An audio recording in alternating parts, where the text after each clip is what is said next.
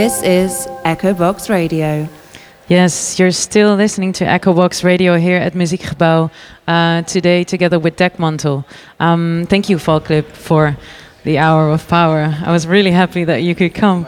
Next up, we have Diaspora Radio, our usual suspects at Echobox, and very honored to have you here today. Also joined by DJ Haram. Thank you for coming. Enjoy.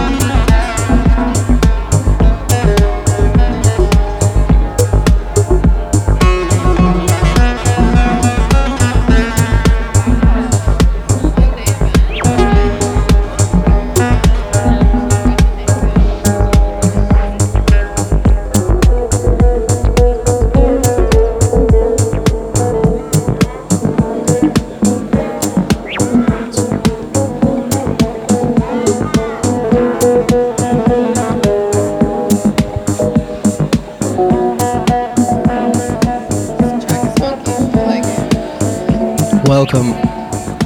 Welcome at a new episode of Diaspora Radio. Today we're live at Muziekgebouw.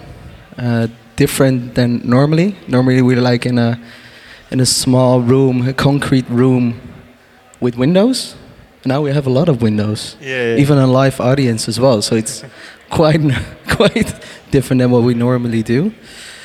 Mehran, we always do like a moment, which means a moody Mehran music moment. We start with a track.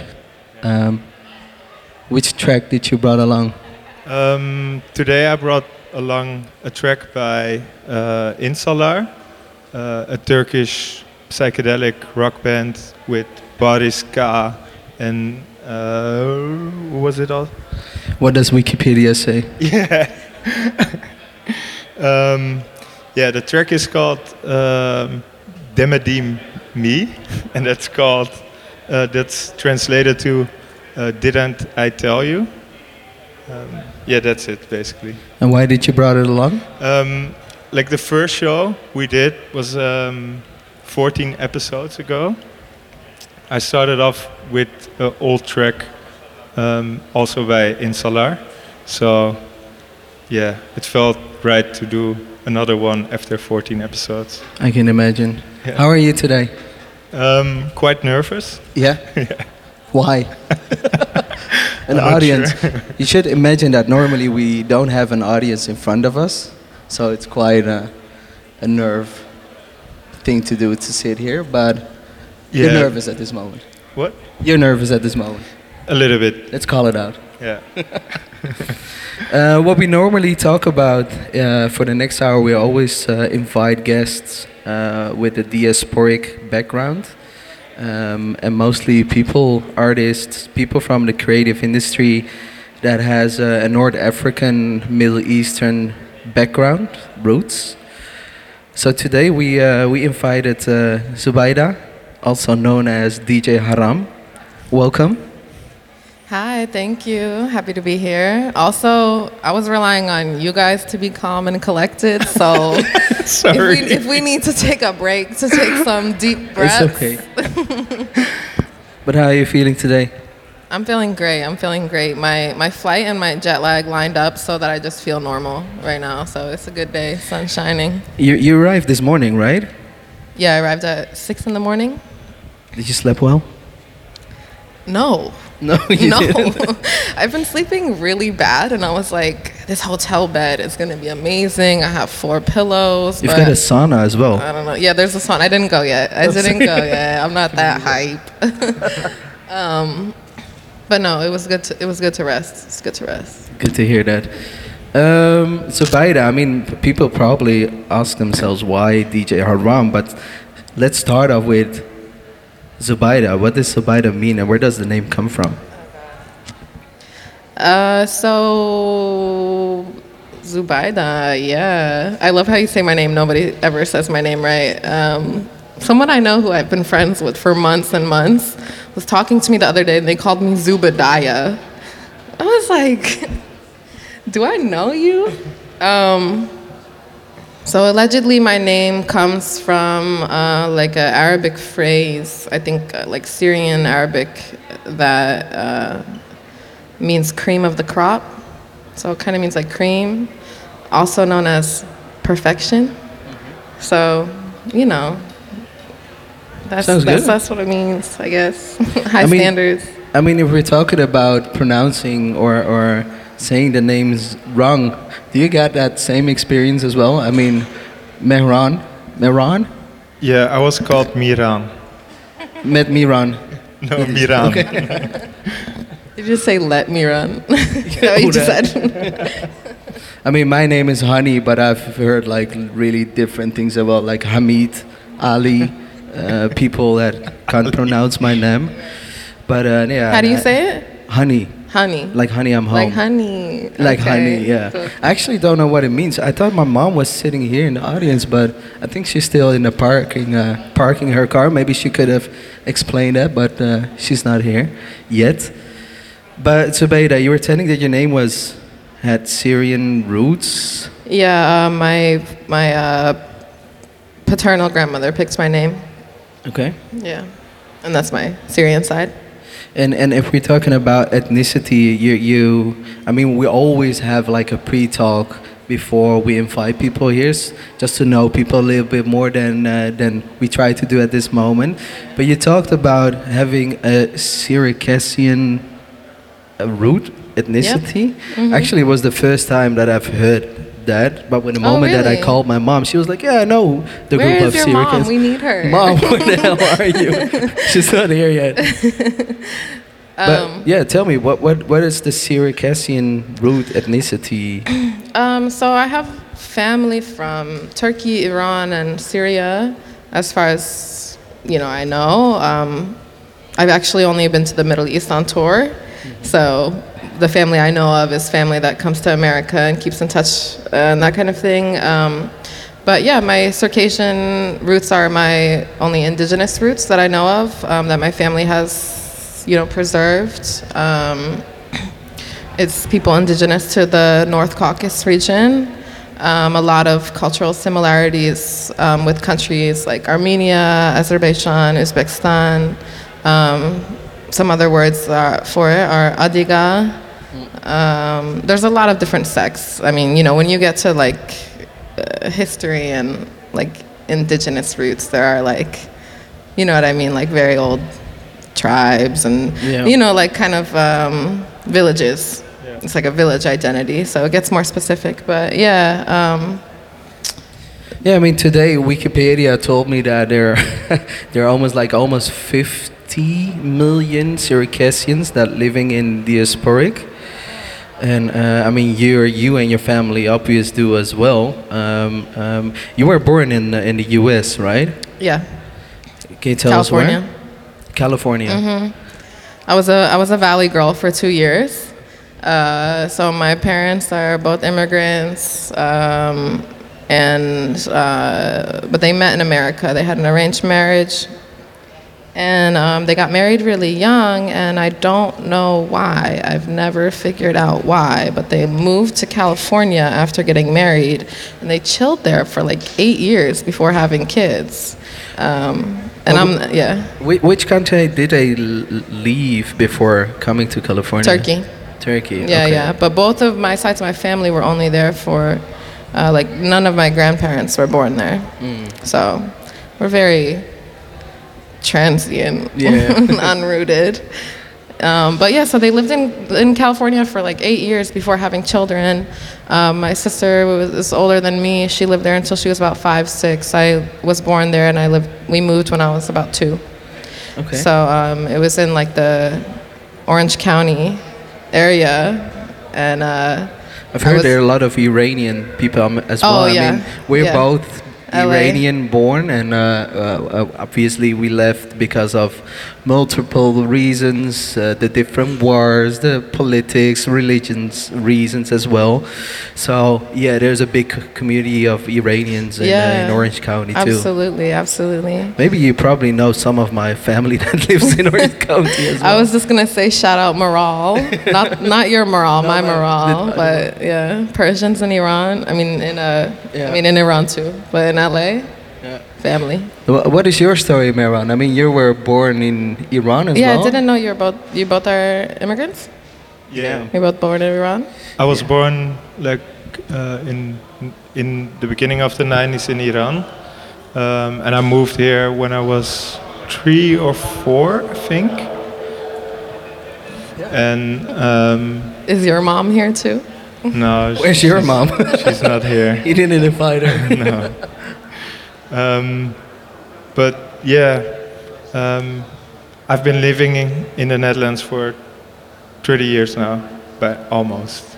Yeah. Almost 30 years. Yeah. And how's life here? What? How is life here? Pretty good. Actually, if I compare it to my family who's still living in Iran, it's like a fucking shithole. A lot of things got worse. Even when my parents left, they just had the war and all the political change and everything. But in a way, still things got worse and worse. Like at this point there's like hyperinflation and people are really trying to get by. People with normal jobs can't pay their rent or food anymore, so that's pretty shitty. Yeah, I can imagine. So I'm really happy my parents came here. Yeah. How about you, Zubaida? I mean, yeah, your parents left Turkey and came to California. I mean, you've never experienced Turkey. Have you been? I mean, saying back is like maybe a wrong definition, but have you never been to Turkey? So I lied earlier. I have been when I was 2 years old, but I don't remember it. So all of my other experiences in the Middle East have been tour. Yeah. Yeah. So, but I want to go. And do you speak Turkish as well, or? No, I barely speak English. We say, I mean, English is not our first language, and Dutch isn't either, and Farsi, like the language that our parents speak, isn't our first language either. So, right, I can imagine. Right. I mean, well, so I grew up hearing like a Circassian dialect, which has some words that are Turkish, some words that are Mandarin, some words that are Farsi. I think maybe Farsi would maybe be the most similar. And Arabic, but I had that experience of growing up and hearing it and then talking back in English. Yeah. Right. So I feel like when I entered school, my English was fucked up, but I never really, that's why I say I barely speak English. Like I've been exposed to a lot. I know a little French too, a little Spanish, but yeah, no. Sounds amazing though. Yeah, I mean, I try. I mean, the thing about the Dutch language is, I mean, as you can imagine, when you're, I mean, I was 4 as well when we left Iran, and actually a quite different leave than what people have these days, like leaving by boat and being on the way like for months. I mean, we actually took an airplane to Mumbai, stayed for 2 months in Mumbai in a crappy hotel room, and finally came to Amsterdam. Actually, it was the idea to go to London because we had an uncle there, but yeah, I mean, Schiphol airport, they found out about our fake passport, so we had to stay in Amsterdam. But eventually we actually I learned the Dutch language to my mom, so she learned by speaking Dutch. That's the same for me. Same thing as well. How about you, Zubaida? Are you asking me if I have a fake passport? What was the question? I was asking if you had the same experience, like learning your parents I mean, English probably. Oh, no. My father immigrated when he was like 18, and my mom immigrated when she was 2, 3, 4, something like that. So, in a way with my dad a little bit, because he never really cared enough to assimilate. But with my mom, no. But in a way, because of my interests, I feel like, I don't know, there's parts of American society that my mom understands in a way that I don't. I don't know. Yeah. I'm different. and what nationality? If I would ask your parents, where are you from? What would they say? I think just for ease, they would say Turkish and Syrian. And you? Are you more American or? I know, right? I try to rep Middle Eastern because I like to rep all of the origins. Also, no one, even you, has heard of my people. And yeah, so I say that, or I engage and have a conversation. But yeah. If we're talking about like cultural stuff of the Circassian community, Yeah. If we're talking about holidays or parties, I mean, do you do still? I mean, we're doing the Persian, the Nowruz is which is our New Year's Eve, and I think it's almost like for 13 days we celebrate New Year's. That's what's up. Sounds nice though. But do you guys still at home like celebrate the Circassian cultural parties, holidays, whatever, or? No. So I have a interesting story. My name is DJ Haram because I'm about that life, for real, for real. I have been soft, cut out of my family like over 10 years ago. The majority of them, not all of them. I'm really close with my mom and my sister and some of my cousins. So no, I don't really have that part of my life. I think if I was to celebrate like any Muslim holidays or any cultural holidays, it would probably be with friends who are of like an ethnically mixed, racially mixed background, which I love and I value a lot. But even before that, I've always never understood like my family particularly like does not celebrate. Like I wouldn't get gifts for my birthday, and like on Eid I would get money like, you know, from my uncles and stuff like that, but my parents, they were like, you know, we're making good dinner, that's good enough for you. I mean, I grew up really poor, my family is still poor, so I think that's part of it, of just not like creating a lifestyle where you're like used to getting nice things unless it's like a very special occasion, and holidays come several times a year, you know what I mean?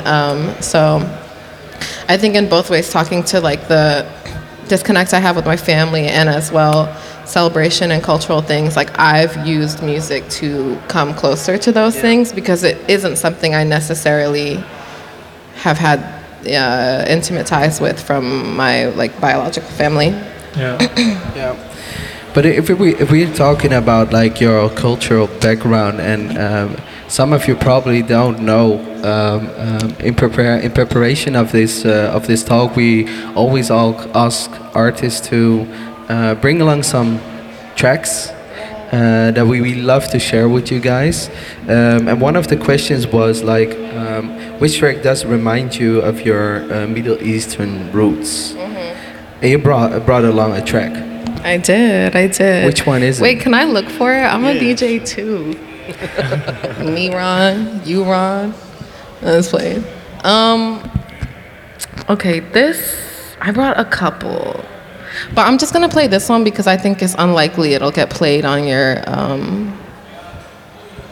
show. Enjoy. This is like a song you'll hear it like 3 times at every wedding. And I will say that in very traditional Middle Eastern fashion, the biggest functions are weddings. So when it comes to celebrating and enjoying culture, like that's what I grew up on as far as that exposure. And like in my community, it's like, you know, 300, 400 people weddings. So this song was always the one where it's like the old heads turn up, you know, so. Actually, at this moment, my mom is sitting there. So enjoy this song.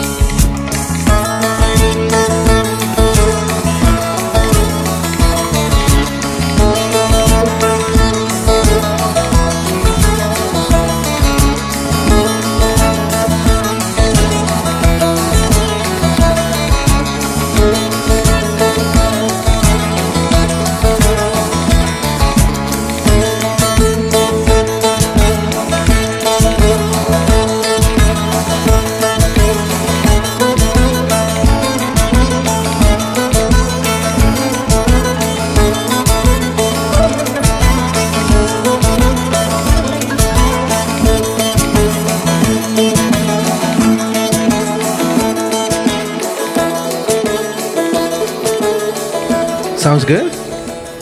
I thought it sounded good. What did y'all think? Right? I mean, I think on this kind of music, people dance next to each other, hand in hand. In Dutch, we call it the Polonaise, but like in a good way, right? Yeah, little dinner napkin on the end. You know what I'm saying? Is that how you would dance on a wedding? Where you? No, I'm not a man. No. No, I might. Is that different? In terms I think so. I mean, I think it definitely depends,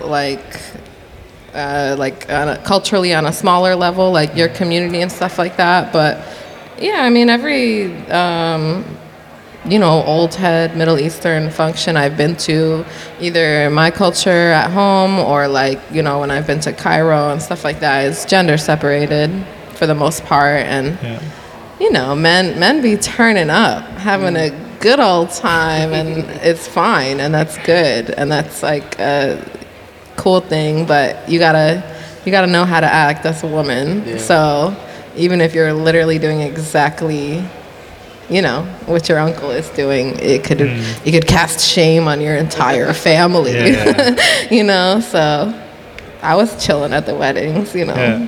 When was your last time that you went to a wedding? A Middle Eastern wedding? Right. My niece got married in Iran, and it was quite a traditional Islamic wedding. So males, women apart. Separated, yeah. So it was quite weird for me because people would go out and get to their car and drink alcohol and then come back. And drunk as hell. Yeah. My last wedding experience too. And everyone was acting like they were not drunk in a way, but everyone knew who were drunk. Right. They're sweating. Yeah. I had the same wedding. I think it was a couple years ago with my mom's little brother. He was marrying, and the family of the woman that he was marrying with, they were quite Islamic. So we had we were celebrating it in a big house, and we had a separate a sleeping room where all of the alcohol was. So they were if you want to drink, just go inside of the room and have some alcohol. But if you come inside, don't show the people that are quite religious that you drank a lot. So all of my nephews and cousins were drunk as fuck, but it was quite nice. That's how a wedding should be, I think. That was my last wedding experience too. The last wedding. Well, I kind of went to a wedding when I was in Cairo because that's where the best music is.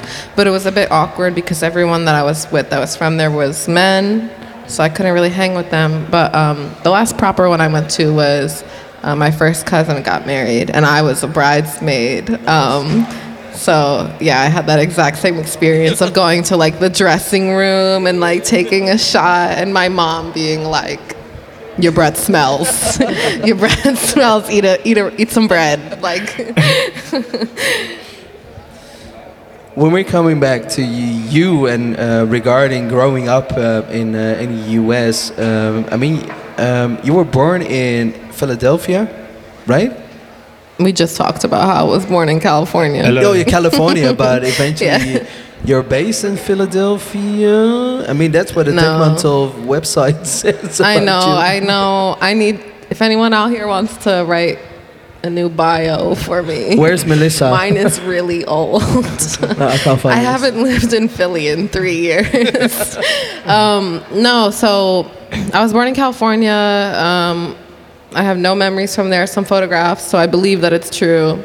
My family moved to New Jersey, which is where they originally immigrated to and where my grandparents were and where the rest of my family was. That's pretty much why they moved back. Yeah. North Jersey, 20 minutes outside of Manhattan. Yeah. And I lived there until I was 19. When I was 19, I tried to live the dream and moved to New York City. Couldn't make it, and I ended up in Philly for about 9 years. And then during COVID, August 2020, it's about to be my New York anniversary. That's nice. August 2020, I moved to Brooklyn, and I've been there since. But how was it for you, like being a kid of migrants? I mean, if I have to, for example, I mean, for us, I mean, for let's talk about myself. For me, I grew up like pretty in a white bubble. Being a person of color brought along like different hard things as well, like racism and whatever. But how was it for you, like growing up in Orange County and being a kid of migrant parents? So where my family lived and where I grew up, I moved around a lot once we moved back to New Jersey. But we were pretty much centered around the city of Paterson, New Jersey. And South Paterson is, you know, it's like, it has so many different diasporas there. Like, it's the kind of city where it's like, this is the biggest amount of, like, I think it's the biggest amount of Circassian people outside of Turkey and Syria and maybe Russia. Like, they're definitely the biggest in America. There's a very significant population of Palestinian people there. So I grew up in, like, neighborhoods that look more to me like the Middle East than they do like America. But then it's just that thing where it's like, you know, low-income neighborhoods all over the world look like each other. So there's like people of the similar, you know, beige to yellow brown in this neighborhood. You know what I mean? Speaking similar languages. Yeah. So it's like, of course it's similar. But yeah, I feel like I grew up with a really, really stark contrast between like my life in like America and an American society and school, pretty much, and my home life and my neighborhood and my family being very much not that. And also my family, especially, my family were the type to, you know, they lived in America somewhat by choice, but they were very resistant to assimilation. They were very resistant to like whiteness and, you know, the American dream type of propaganda. But did they hang out with their own community mostly as well? Yeah. Exclusively, pretty much, yeah. And that's what they wanted for me too. I grew up with really strict parents. My school friends stayed at school. And my friends that I got to hang out with were kids from the mosque, my cousins. There was like, you know, like a little Arab community center thing, and yeah. How was it for you, like in the first couple years that you were in Rotterdam, right? Just outside of Rotterdam. Sorry, what? Just outside of Rotterdam. Just outside, Schiedam. No, other side. Capelle. Yeah, that side. But how was it for you, like growing up in the neighborhood that you grew up in? I think the first few years were easy because we were kind of new and people were pretty interested. But like later on, I think the start was when there was like a refugee ship next to our village, and when that ship came, people were more openly racist from that point. Where was the ship from? Where were the refugees from? It was just a based ship where refugees could live on. Oh, from all over? Yeah. Oh, okay. So it was just a place for them to live for a while until they got their papers to live in a regular home. But from that point that they came there, I got a little bit older. There was always a little bit of racism, but yeah, kids are kids and kids are saying stupid stuff, so I didn't get really mad about that. But at a point it was like pure Nazi shit and people wearing like boots with white laces and bomber jacks and like full on I hate everything that's not white vibe. Yeah, man, I've totally got the same experience when we talking about racism. Like where in my experience, I've met a lot of fascism and Nazism at the same time, and grew up fighting a lot with people, like fighting, even though it wasn't my choice, but I did. Scrappy. But I mean, how was it for you? I mean, did you had any experience regarding that, like in high school? Yeah, definitely. I mean, it was different for me because I was born in the country that I lived in. And I also, it's funny because I compare all the time my life as a youth in North Jersey versus when I moved away. So I grew up in a place where there is like a huge Middle Eastern diaspora. So even if they don't know like who I am or where I'm from, they kind of get who I roll with, like culturally, you know what I mean?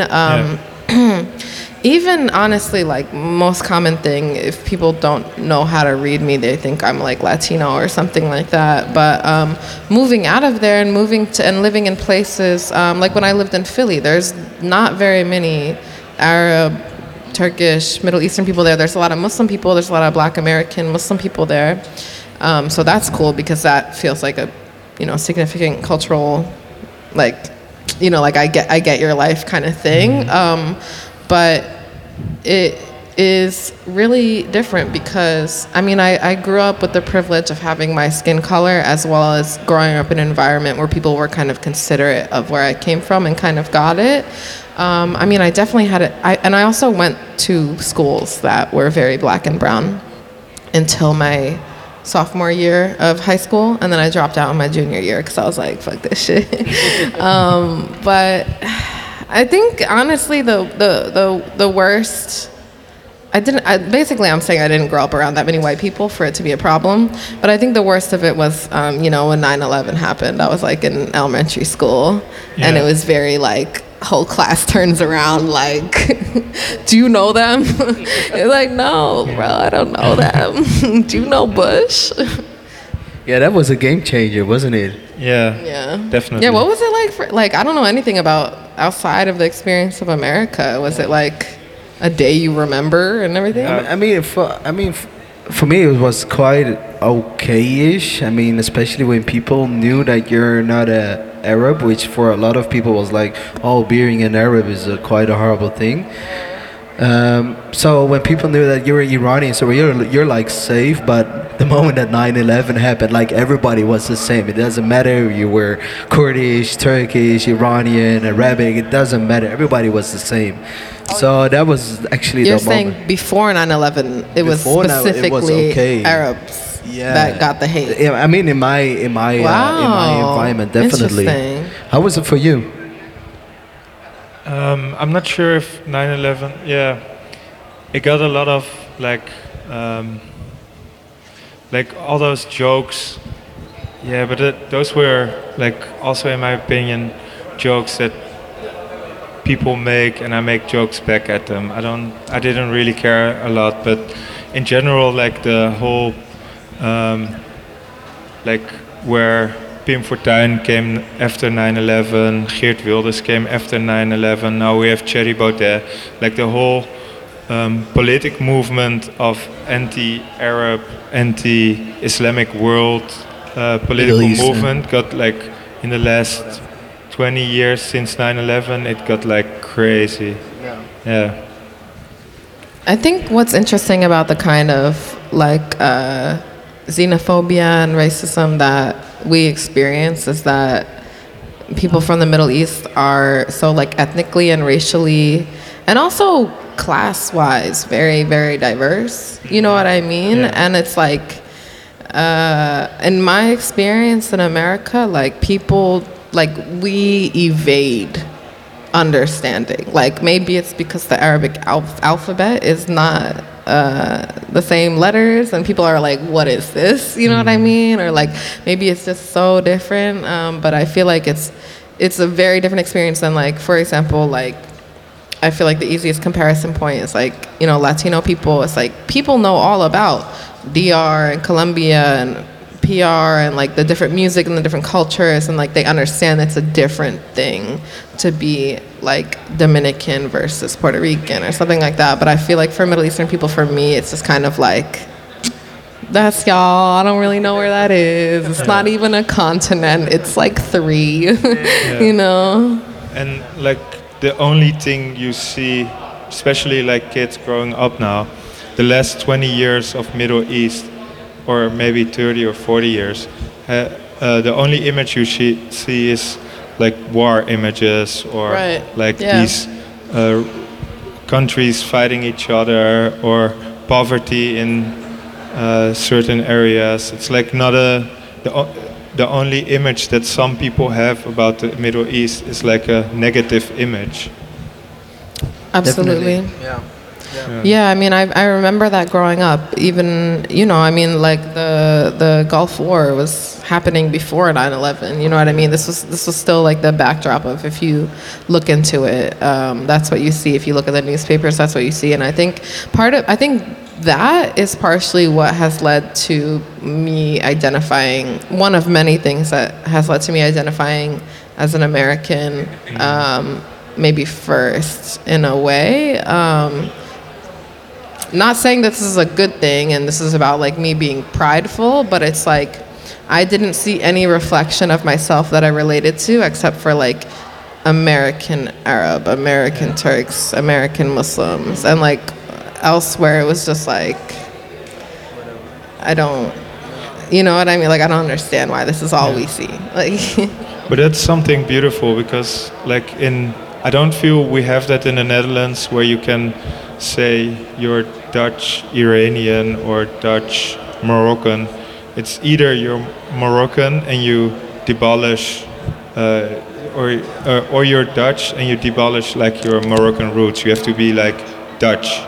Don't speak Arabic. Don't celebrate your parties. That's like, I think in America you have like an Italian community identifying as Italian Americans, like this bicultural thing. I don't know why it is, but it's way bigger there.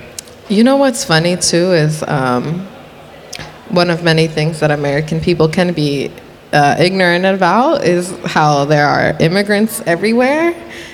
So yeah, we're very, very commonly have the hyphenated Italian American, African American, Arab American, whatever. And I feel like people think that, like, I mean, maybe not people I know, but I think people are like, oh, you're going to the Netherlands. Like, everybody there has 10 generations back. Like, there are no immigrants there. Like, you know what I mean? That's just, like, a country with their people. Like, you know what I mean? Whereas, like, America, maybe even a place like England, people understand that it's diverse. But, yeah, that's interesting. I never heard someone say that. If we're talking about roots and your cultural background, I mean, the second question we had for you, the second music question was, which track does remind you of your Middle Eastern roots? And you brought along a track which is called... I don't know. Reminds me of my roots? Yeah. What was the first question you asked me? Because I feel like I played that song already. Was that the first question? Oh, sorry. I mean your youth. My youth. Your youth. Play the youth song now. The youth song now. Okay, so the song that I wanted to play was by a rapper. I don't know if you guys like hip hop music, but he's kind of a big deal on the East Coast. Jay-Z put out this song when I was a kid called Big Pimpin'. And It was a game changer for me, okay? It was a game, because, you know, Timbaland sampled Hassam Ramzi, the Egyptian drum player, composer. Wait, I can't read upside down. Oh, here it is. So I didn't have the song, so I made an edit of the beat. So it's not the Jay-Z version, but this is my edit of the beat. Is it the... Yeah. Yeah, you know this sample.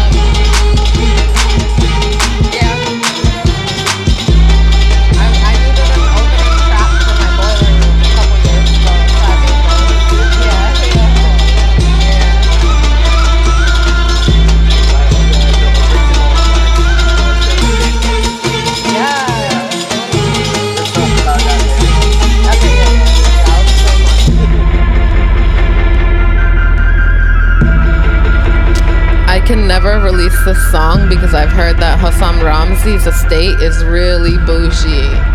Like, they were really weird. They fought and sued Jay-Z and Timberland. They were like, we don't fuck with rap music. So, You know the reason?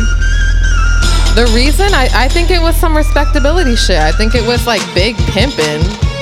You know what I mean? Like, we're God-loving, modest drum players from Egypt. We are not pimping. But Jay-Z can pay anybody off, so whatever, man. It's a good song. Yeah, hit it with the fade. It's kind of just a loop. But why was like the original song a game changer for you? I think honestly, it felt like it united my chosen communities and stuff like that because I guess one thing I didn't mention about my family and musical origins there and influences there is one important thing is that I had some uncles that played instruments. So I had one uncle who, I mean, he could play everything, but what stuck in my head most is that he would play accordion, which people don't even hear that and think Middle Eastern music, but low-key it be in a lot of songs. And I had an uncle that would play, like, you know, different hand drums, like darbuka and stuff at weddings. And I was really into that, and I, like, loved the sounds. And, you know, like, the flutes and all the wind instruments and all the string instruments are so beautiful. And I've always loved that aesthetic. I've always loved, like, weddings, so I could actually hear that, and, like, going through my dad's cassette tape collection for that. But I feel like I was alive for the period of time when Middle Eastern music started getting folded into hip hop.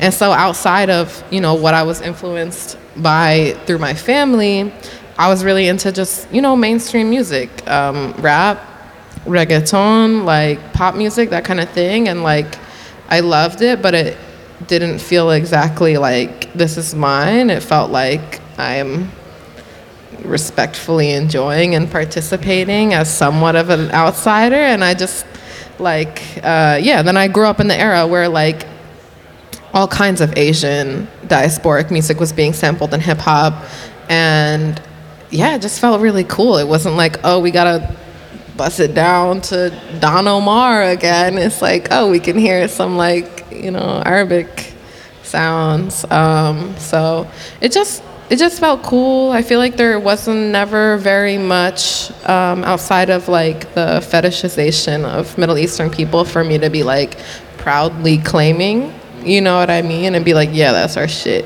and we're cool, you know? And actually, I mean, these days you hear a lot of electronic music mixed with Middle Eastern, North African sounds as well. I mean, these days you're hearing that more and more. I mean, DJ Pleat is like representing his roots. He's a star. I mean, what do you think about like people bringing in like Middle Eastern sounds in electronic music? You do it yourself as well, but yes. I mean, maybe the people outside of the community. White people? White people. I'm gonna be, I don't know, you know, I mean, it's interesting because there was this obvious like surge of interest, investment in pop music, like inclusion of like Spanish music. Including like, you know, Spanish artists, but also different stuff. And a lot of people were speaking to me about that, and they're like, you know, Rosalia's going crazy, Arca's going crazy, you're up next, boo. And I'm just like, I don't know if I want to be up next. Like, I don't know. I mean, I think the thing that you have to admit is that Middle Eastern countries, whether or not it's people that are from the Caucasus or whether it's people from Africa, there's a lot of like colonial history there. There's a lot of damage that has been done to the entire planet and to people of darker skin tones than your average Arab, done by the Islamic Empire, done by, you know, very, very powerful nations. So I don't think the conversation of sampling and working with Middle Eastern music is exactly identical to other conversations that we do have about appropriation. I'm okay with a degree of like respectful engagement. There's this one particular producer who I won't say, but people want to talk to me about him all the time because he's very into Middle Eastern music. And I'm like, it seems like he's done his research, and also the music is good. It's not just for nothing. It works in my DJ sets. And I'm like, I'm kind of okay with it. You're clearly like tied to people who educate you, who spend time with you. You spend a lot of time outside of just like exploiting culture by actually learning about it. And I do think there is space in the world for like, you know, well, you can't really say consensual because no one's like allowed to consent for a whole culture. But I think there is room for people to like explore and do that. I think it's, I think just like being respectful and like understanding why you're trying to, like, if there's something that you feel like it's culturally off limits, I think it's important to recognize why it feels like that. And in Middle Eastern culture, I've seen more people with their knuckles white grasping and trying to hold and keep others away from our culture because of reasons of anti-blackness, more so than keeping white people from, you know, saturating with corniness, you know, at the end of the day. So I'm like, I see more like black people who want to sample Arab music than I do white people, and I think that's cool. And I think that's actually a avenue for like growth and healing, you know? I totally agree.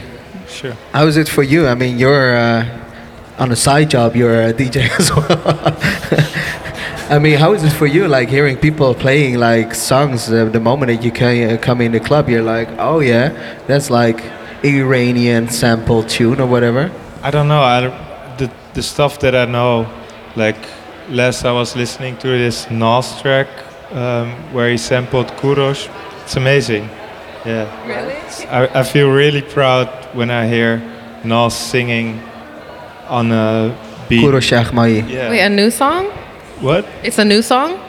I think it's maybe 3-4 years old. Now the Nas song is actually from I think 2016 or whatever, and the Kurosh Ahmai, like the original track, is like from 1970, 60s, mom, 70s. 60s, 70s, 60s. Hey, but we're almost running out of time. We've got 7 minutes left. That's how fast it was. What? But I've got like a really major question. Oh God. DJ Haram. Okay, let's go. Haram. I'm scared. Why Haram? Can you tell us Oh. something about why you choose the name you choose as an artist? Yeah, I mean, I've always been the black sheep. I've always been the bad one. I've always been the, if there's drama, it's my fault because I act out. I am a sinner. I am an improper woman. I have been blacklisted from my community. Like, I am that girl. No, but it's cool. I mean, I think it's also like, in some ways, Was it hard for you to like start as a DJ, as an artist, as a producer in the environment that you, I mean, with the background and the environment that you lived in? Mm-hmm. I mean, how was it for you to like start as a woman As of a color? musician? Yeah, definitely. I mean, I started out not knowing if I was going to take it seriously. I started out more so because there was a big house party scene in Philadelphia. I lived with the DJ, and we would just throw parties to make some money for rent. You know, like just need a little money. We need somewhere to chill. I'm also queer, and it was like a queer scene, and it's like a little bit more comfortable, like house parties versus like clubs. So it actually only got harder once I started taking it seriously. I think it's the most hard right now, actually. Yeah. Why? Because I am busy. I don't have time. I don't know. I got shit to do all the time. People emailing me being like, "Hi, Zubaida." Just following up. I'm like, what? Come on, when I first started, I didn't email nobody. But yeah, I mean, like the struggle is real. Yeah. It still is at this moment. Yeah. But do you remember your first rave? I mean, My can first you, your first rave? rave, your first DJ gig you ever had? Oh, my first that I played. Definitely. Oh yeah, my first DJ gig ever was almost exactly 10 years ago because I learned in order to play a New Year's Eve party. My friend got arrested for writing graffiti. We had to make some money to help pay for her legal fees. So we had a New Year's Eve party, and that was in 2013. So I learned in order to play on that eve. So it's about to be my 10-year anniversary. Congrats. Yeah, thank you. This New Year's. So that was my first party ever. I remember like Zook was having a moment, like Mad Decent put out like Zook mixtape. And I remember my whole set just like went to shit and I just played like a bunch of Zook tracks at the end. The whole dance floor was outside smoking cigarettes, so. And what can we expect from you? Like you're playing on tomorrow. You're playing at 3 p.m. 3 p.m. Yeah. At Nest. At the Nest. So the people that Where the are birds standing at? here just go hop by, see DJ Haram play. A 3 was it a 3 or 2? I think it's 3. Melissa, it's 3. Nah. I've been talking about it because I just realized this morning what time my set was. I'm used to playing at like 3 in the morning, so I'm like 3 in the afternoon. Okay, Right? y'all gonna get some R&B. So, yeah, come see me. A You see that last music question. I mean, Yeah. we can go on for hours and hours. I think maybe we should. I know after this, it was so quick. without the microphone and Right. enjoy it more. I don't think Mehran has heard anything in this whole conversation. Is there anything you still want people to listen to? or Wade. Or maybe what? or the song or the track that you would play at a festival, main stage. Like, I mean, our Dekmantel Festival is done at 12 or 11 p.m. 11. Which track? 11. Which track would you play at 10:55? I'm gonna play this song and I'm gonna look at all of your faces because it's a mix down. I just bounced it out. I did it for this rap group called Shrapnel. What? It's not working? I'm not gonna play that song. Wait. Try it again. That one? That one don't work? This one? Yeah. Okay, no, that's not it. I pointed at the wrong thing. I'm used to having... That was not working? That's crazy. Okay, play... Okay, I'm gonna play this song because I feel like this is another... I was gonna play a song I made because I wanted to hear the mix down. But this song is by a DJ named Ta. He's from New Jersey. He's a really, really great Jersey club producer and DJ. And yeah, I mean, honestly, like, speaking of diaspora, I feel like Jersey Club encapsulates, like, a fucking beautiful and, like, generations and generations of diaspora and, like, drum tracks and dance. And it's a thing that I have been intimately close to and involved in because of where my family happened to immigrate to.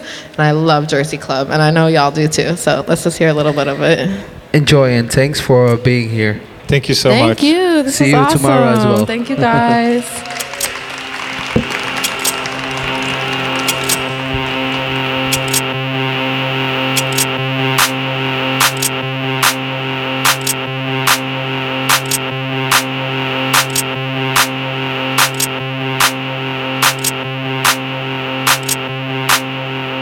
Make me kill nobody in here. Don't make me kill nobody in here. Don't make me kill nobody in here. Don't make me kill nobody in